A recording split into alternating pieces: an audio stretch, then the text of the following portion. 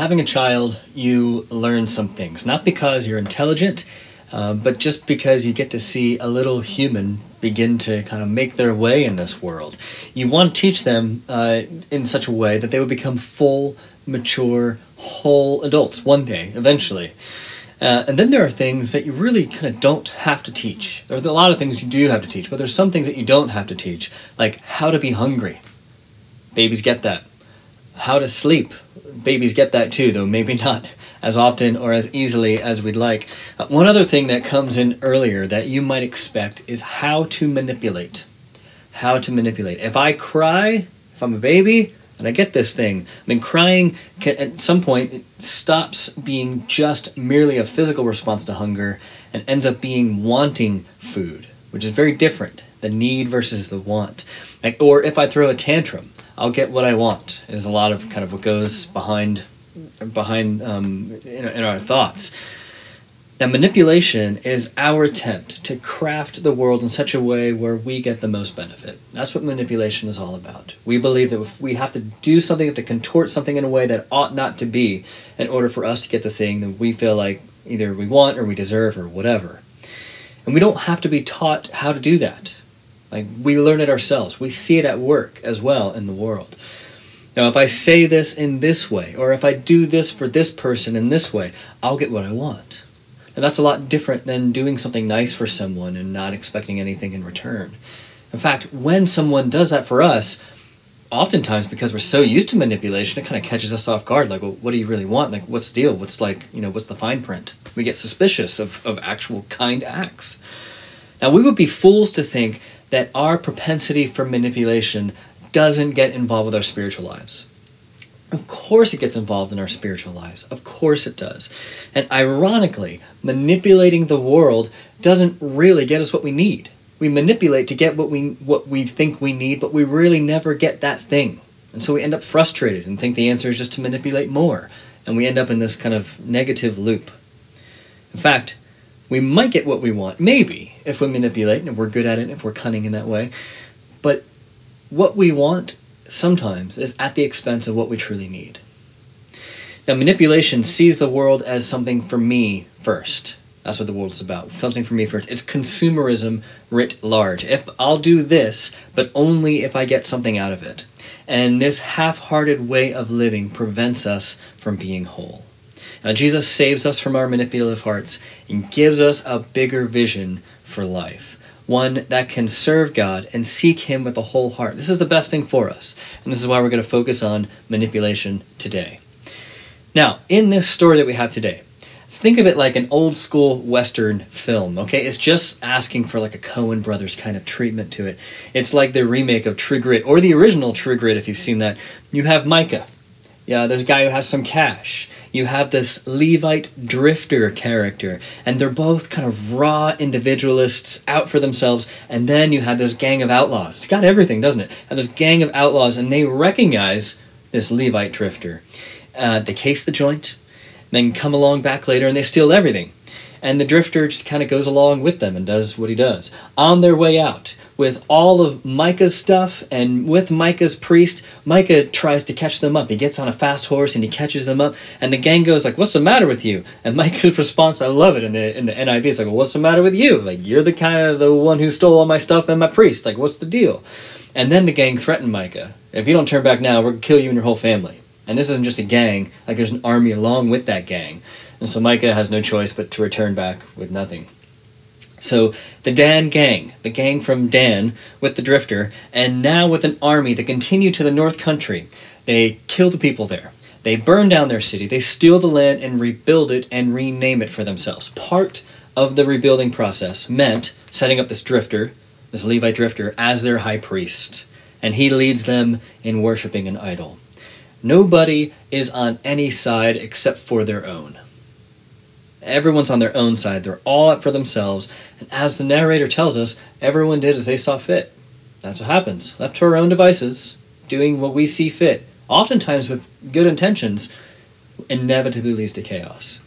So let's take a look at the three main characters again here. So we have Micah, who stole from his mom, gave it back to her, And she was so impressed with that, the fact that he stole and gave it back to her, that she gave it to him. She said that she was going to give it to God, but she really didn't. Now they were sort of religious, and they used like a portion of that to make an idol. Of course, it wasn't just for Yahweh either. It was idols of other gods as well. And Micah, what he does is he makes a center of worship for himself. Okay, there's Micah. And now you have this Levite drifter, who we learn later, at the very end of the story, is named Jonathan. And the horror of horrors to the readers who, after hearing this horrible story and then finding out this Levite drifter is Jonathan, he's a descendant of Moses. How in the world could that have happened? Moses is like, especially at this time that it was written, it's like the best leader Israel has ever had. And then his direct descendant is leading people off the path of Yahweh. Now, a Levite was part of a tribe called the Levites. They were a tribe that were supposed to lead the other 11 tribes in Israel in how to worship God. And God set out very clear terms. This is how I want you to worship me. There was kind of nothing left up to like a question, like this is how and where I want you to worship me. But this drifter doesn't really care about worshiping God. He's just out for himself. He comes across a shrine, becomes a holy man for hire, and works for whoever pays the bills, worshiping whatever gods work for him. He's very pragmatic in that way. Now lastly, so we have Micah, we have the drifter, Jonathan, and now we have the gang from Dan. The Dan gang. These are 5 guys sent out from a tribe called Dan, a different tribe in Israel, sent to spy out more land for Dan to conquer. And they heard there was this kind of open country in the north. On their way there, these spies, they come across this shrine, and they recognize the drifter by his voice. They recognize it. I can imagine the Clint Eastwood kind of gravelly, scratchy voice, and they come across him. Notice the very last sentence in Judges 18:31. It says, all the time the house of God was in Shiloh. Now the house of God is a symbol for God's presence. This is where God wanted his center of worship to be. This is how God intended it to be. The city of Dan is in the extreme north of this area. Shiloh is in the south, about 100 miles away. If you see on this map, right on this side, right over here, Dan is in the north. Shiloh is in the south. If you follow kind of those red lines are ancient highways. If you follow those ancient highways, that's a 100-mile journey, which is a big deal back then. God's presence in this story. Where is it? It's not with where the people are going. There's lots of religious talk. There's a lot of worship-ish stuff going on. There's a priest even from the tribe of Levi. People are serving God. People are seeking God, or are they really? Now these people are far from God's presence, not just physically, but even more true spiritually, doing what they think is right, and they can't help but manipulate the world for their own good. So we seek and serve God to manipulate him. That's what we learn in this story. We seek and we serve God to manipulate him. It's a mirror for who we are as humans, a mirror of humanity here. So we're going to look at what it means to serve God, to manipulate him, to seek him, to manipulate him, and then we'll look at how Jesus calls us to something more. But let's look at how we serve God to manipulate him. Now, serving and worshiping, these words are synonymous, basically. I think sometimes we wrongly think they're two different things. Like if we serve God as doing something and worshiping God is like singing by ourselves or something, or praying by ourselves. Praying and singing and doing things for God, all that is worship, all that is serving. I serve God here, I worship him there. That's not really how the Bible talks about it. Doing things for God is worship. Just as much as singing to him, just as much as hearing the word preach, what we're doing now is we're serving him and worshiping him. It's all kind of combined.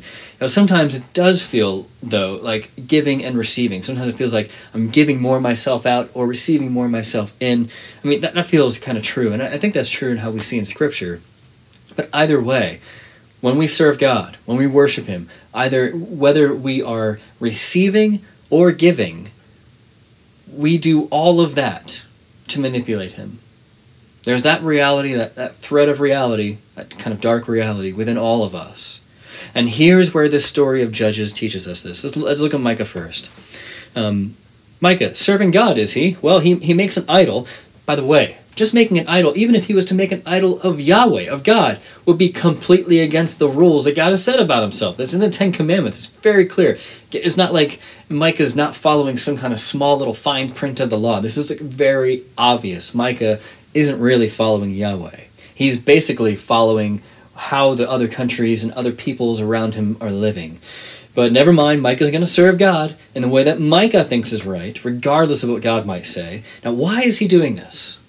Why is he doing this? Now, I think it all comes back to the curse that he heard his mother say. So in the very beginning of the story, his mom, who uttered a curse against someone who stole her stuff, not knowing that it was Micah at the time. And he heard that. And then he gave the stuff back. And then what did he do with that money? Well, he set up a shrine, and then he got himself a priest. In Judges 17:13, this is where I think it really becomes clear. After he does all this, Micah said, "Now I know that the Lord will be good to me." Because he didn't know before, he was uncertain. How was Micah getting this certainty of the Lord's love for him? Now I know the Lord will be good to me, since this Levite has become my priest. So now that Micah has done all this stuff, now he's going to be certain and rest in that manipulation of God to be good to him. Micah does what he thinks is a good thing for the Lord in order for the Lord to do good to him. This is what religion is. This is empty religion. It's a simple game of manipulation. And it basically says, I do good in order to get good. I do the things you want, God. Tick box, tick box, tick box. Now you do the things I want. It's very transactional. There's no kind of loving relationship. There's no kind of care about a presence of God in our lives. What it does is, for Micah, for him, even though it's completely false, it gives him a clear conscience, even though it's not really real. It gives him a feeling of rightness as well. Now I know that I've done good. The Lord's going to do good to me. Now let's look at Jonathan, the Levite, who seems to have a bit of a different motivation here. So the Levite does know better. Levites generally were instructed from an early age how to worship God in the way that God has told him to. The Levite would have known the Ten Commandments at the very least, let alone the rest of the Torah, the rest of the teaching. The Levite should have said to Micah, "What are you doing?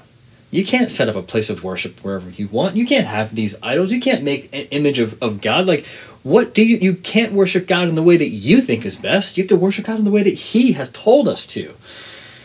That's like giving a bad gift to your partner. You ask them what they want for their birthday and they tell you, but you don't really listen. You get them something that they think they want and they really don't like it in the end. That's a horrible way to give a gift. I've never done that as a husband. Never. But the Levite doesn't say any of that stuff. He doesn't say, this is a horrible way to give a gift to the Lord that you supposedly want to serve. Micah says, "You'll be my priest and I'll give you money." And the priest is like, "Cool, sounds good." And then when a better deal comes along, after the gang of Dan comes along, they say, "Hey, we'll give you more money and we'll make you like a high priest." And he's like, "Yep, that's cool. Sounds good." In fact, when he's asked to the question from the gang, it says, "Well, why be a priest for one man in his household when you can be a priest for a whole tribe?" And what does it say in Judges 18:20?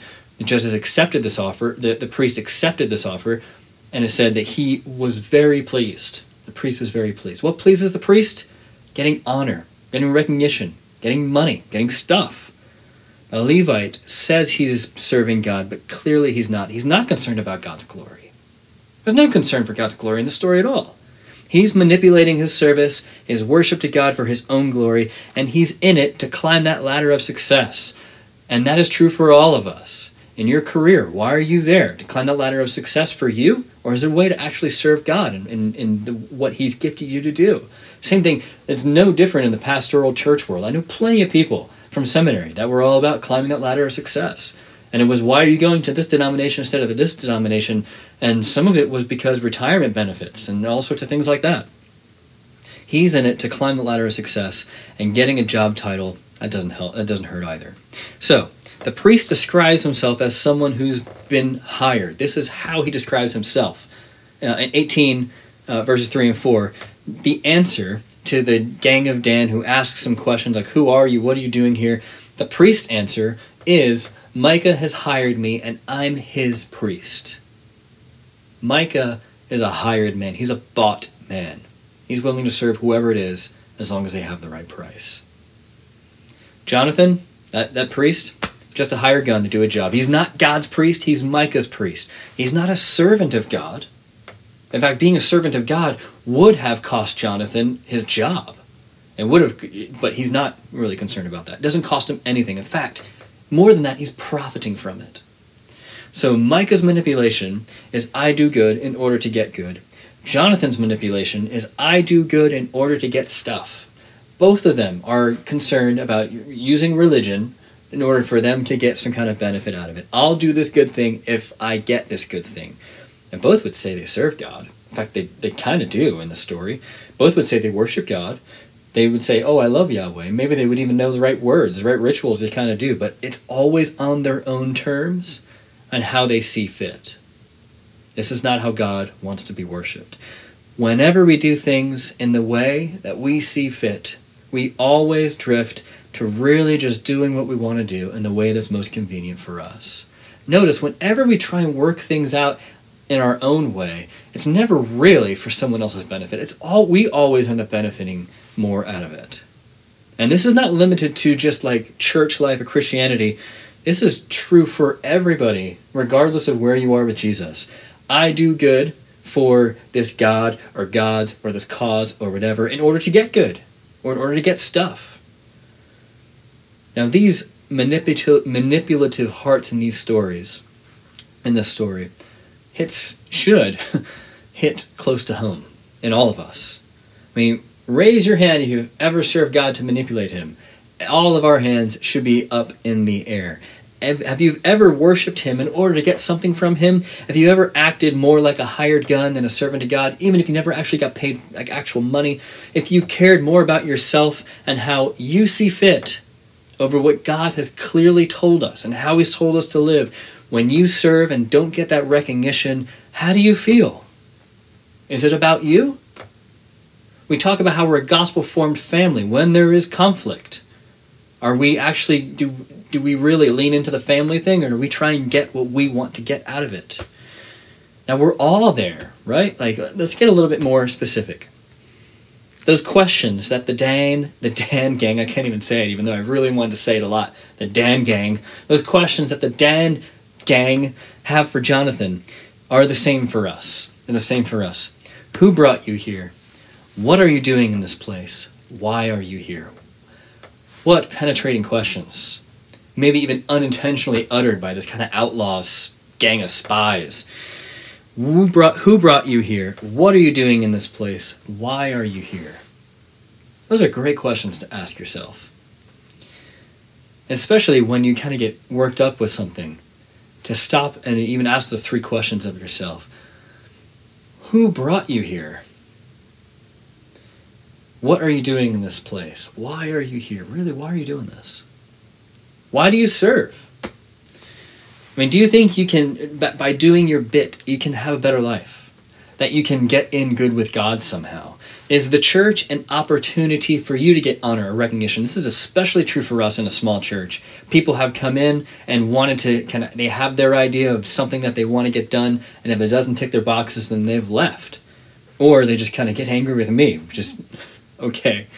The question isn't if we are manipulating. For all of us, it's how we are manipulating. Are we conversant with that within ourselves? Because we all are. So let's be honest with that. Know that we don't have it all together and bring that before God. We tell God, the way to bring it before God is we say, God, I'm sorry, I recognize this in myself. Please, will you help me change and grow in this way? Ask him to change us. If we don't, then we will stay the same. We will stay the same. So why do we serve? The parts of you that think that by being good, you'll get good, confess that to God. It doesn't have to be some kind of massive thing. That could be something you might have to pray every day if that's a part of you. The parts of you that really do like honor or recognition, confess that. The parts of you that want to be seen as doing something good or want to be seen as being involved in the church or something like that.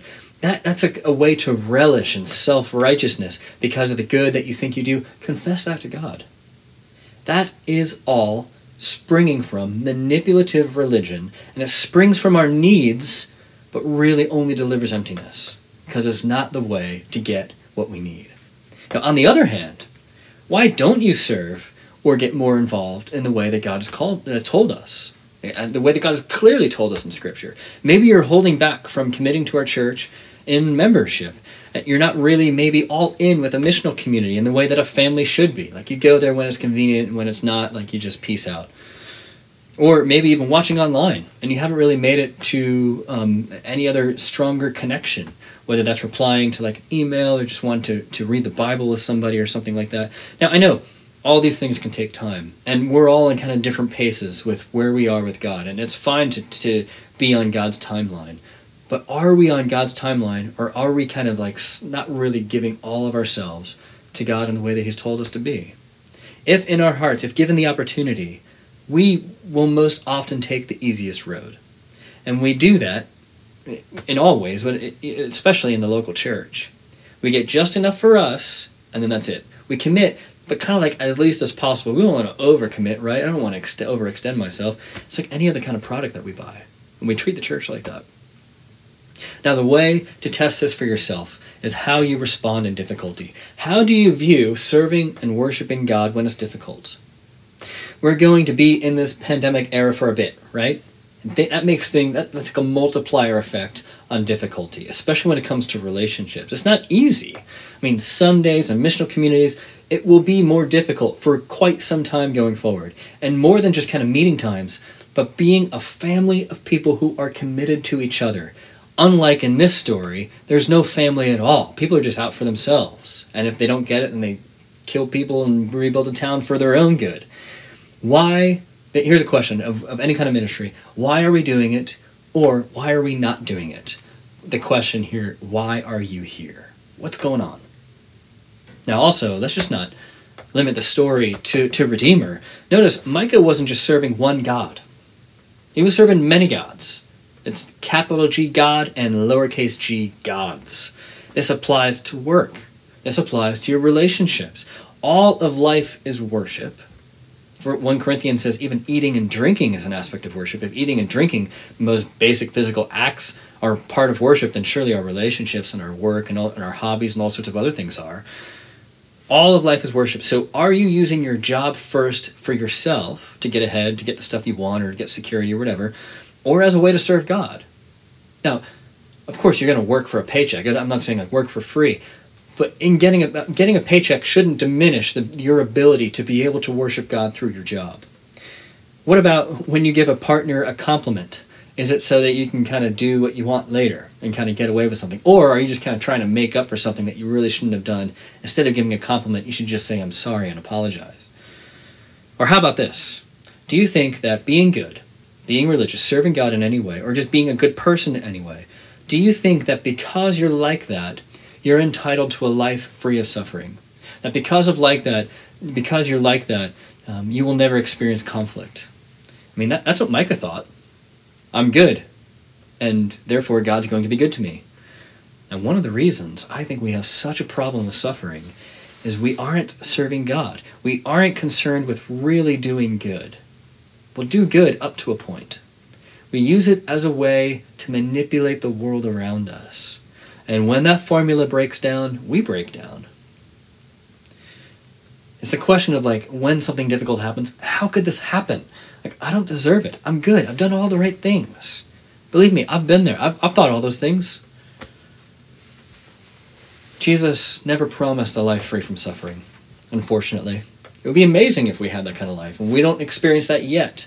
But there is a hope reserved for us, where there will be an existence, an eternal existence free from suffering. But while we're on this earth, Jesus is brutally honest with us. He doesn't say you're going to be free from suffering. In fact, he says, you will suffer for my sake. So being a believer means we're going to suffer more. That's kind of what it means.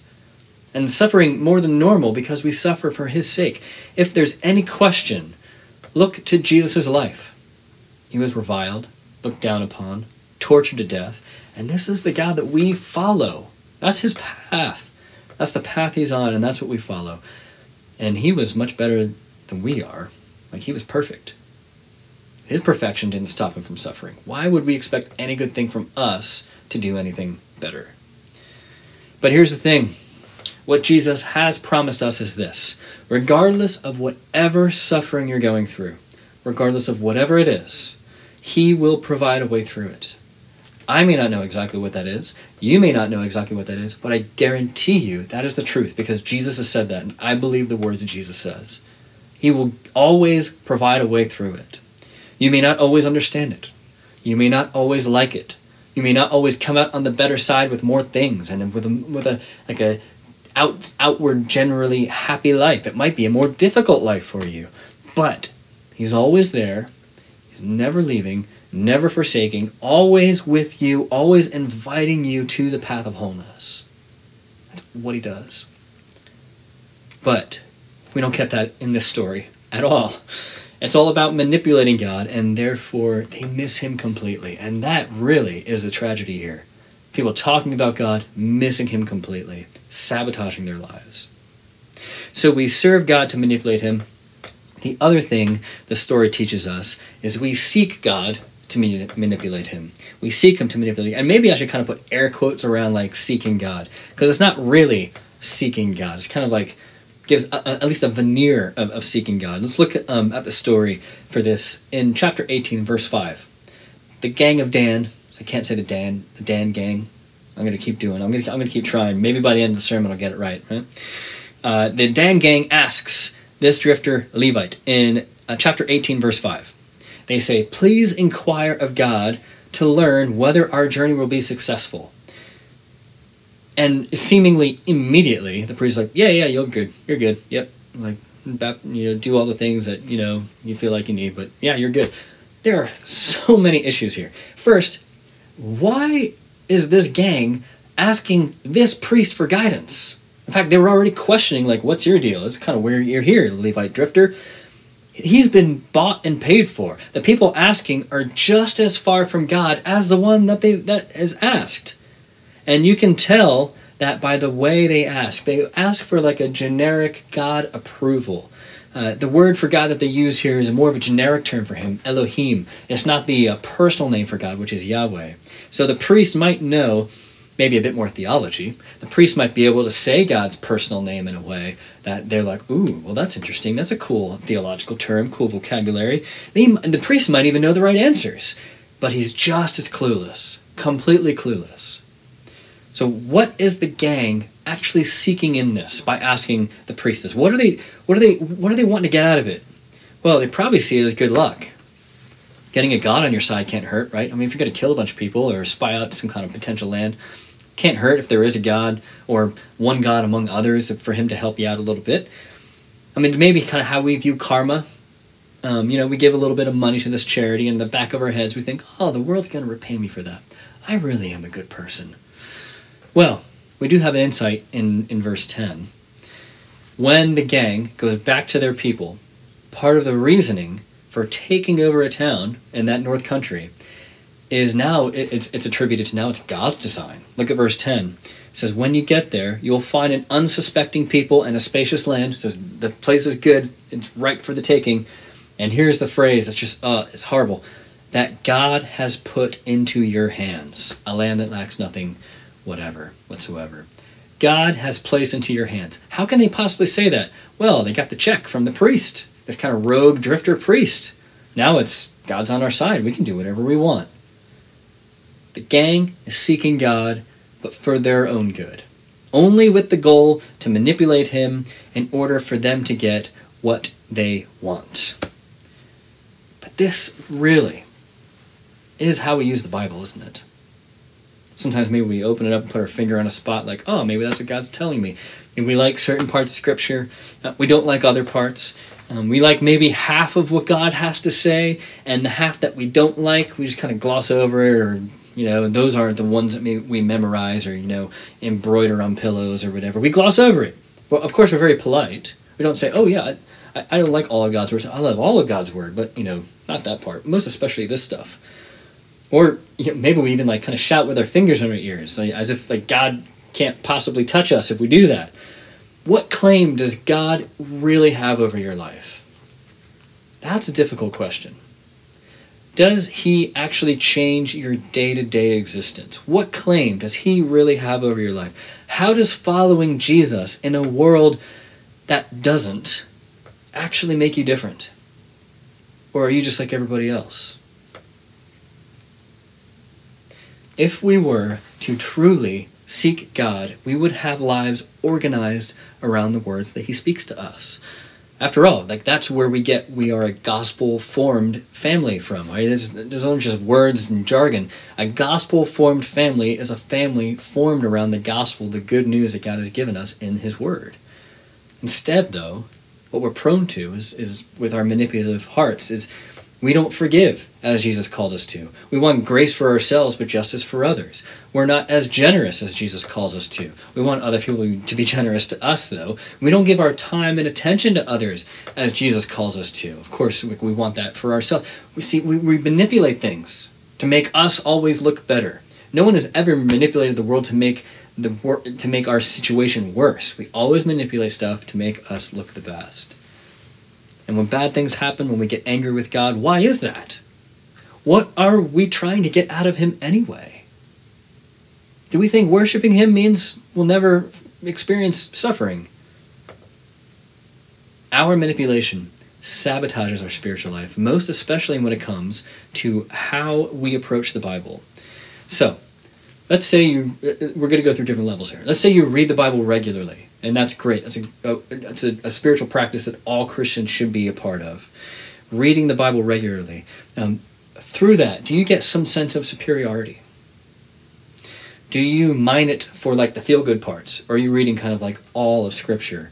When you come across difficult passages, places where God offends you, and if you read the Bible regularly, you will come across those parts, believe me. What do you do with that? Do you pass it over?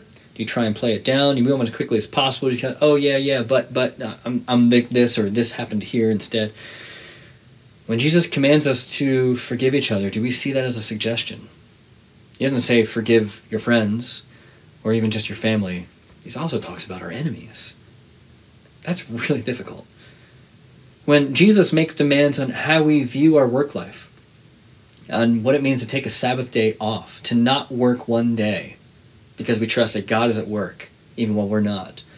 Is that just kind of a good thought? Maybe one day I'll get there, once I retire or something? When Jesus demands us to surrender our views of sexuality and ethics to him, are we all in on that? We don't have to like it. Are we all in on that, though? Or do we just seek God when it's convenient, when we need to pick me up, basically an attempt to manipulate him? You see, worship is whatever we give our attention to. Whatever we give our attention to, and spiritually, we have an attention deficit disorder. Always jumping from this thing to that thing, a dash of this, a splash of that, just like Micah with all his little household gods. Just like the people in our story. We give attention to God, attention to our careers, attention to the middle-class ideals of success, worshiping God, worshiping other gods. Seeking God, seeking other gods. Always an attempt to manipulate the world to get us what we want, and always at the expense of what we really need. If we follow God only when it's convenient or suits us, we have to be honest with ourselves. We are trying to manipulate him. Now, all of it, leads us astray. This is actually a bad thing for us. It's how we can be very religious and sabotage our lives. Micah and Jonathan and the gang from Dan, they all teach us that humans are bent towards manipulating the world in our favor.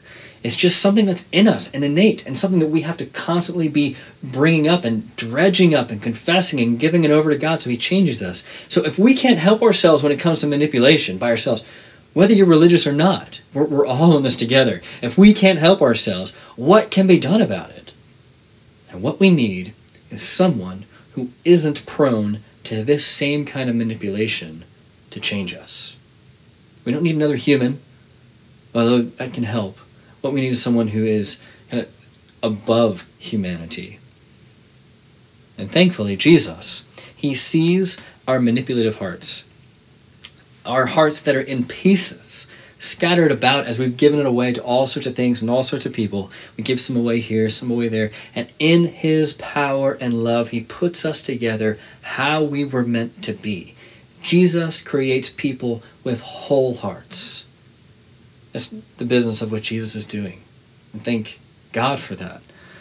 Jesus saves us from our manipulative hearts and gives us a bigger vision for life, because manipulation always lowers us down, always gives us a small life. A heart that's free from that, a whole heart that's free from that kind of manipulation, allows us to live into a bigger, much more grand story, one that can serve God and seek Him with a whole heart.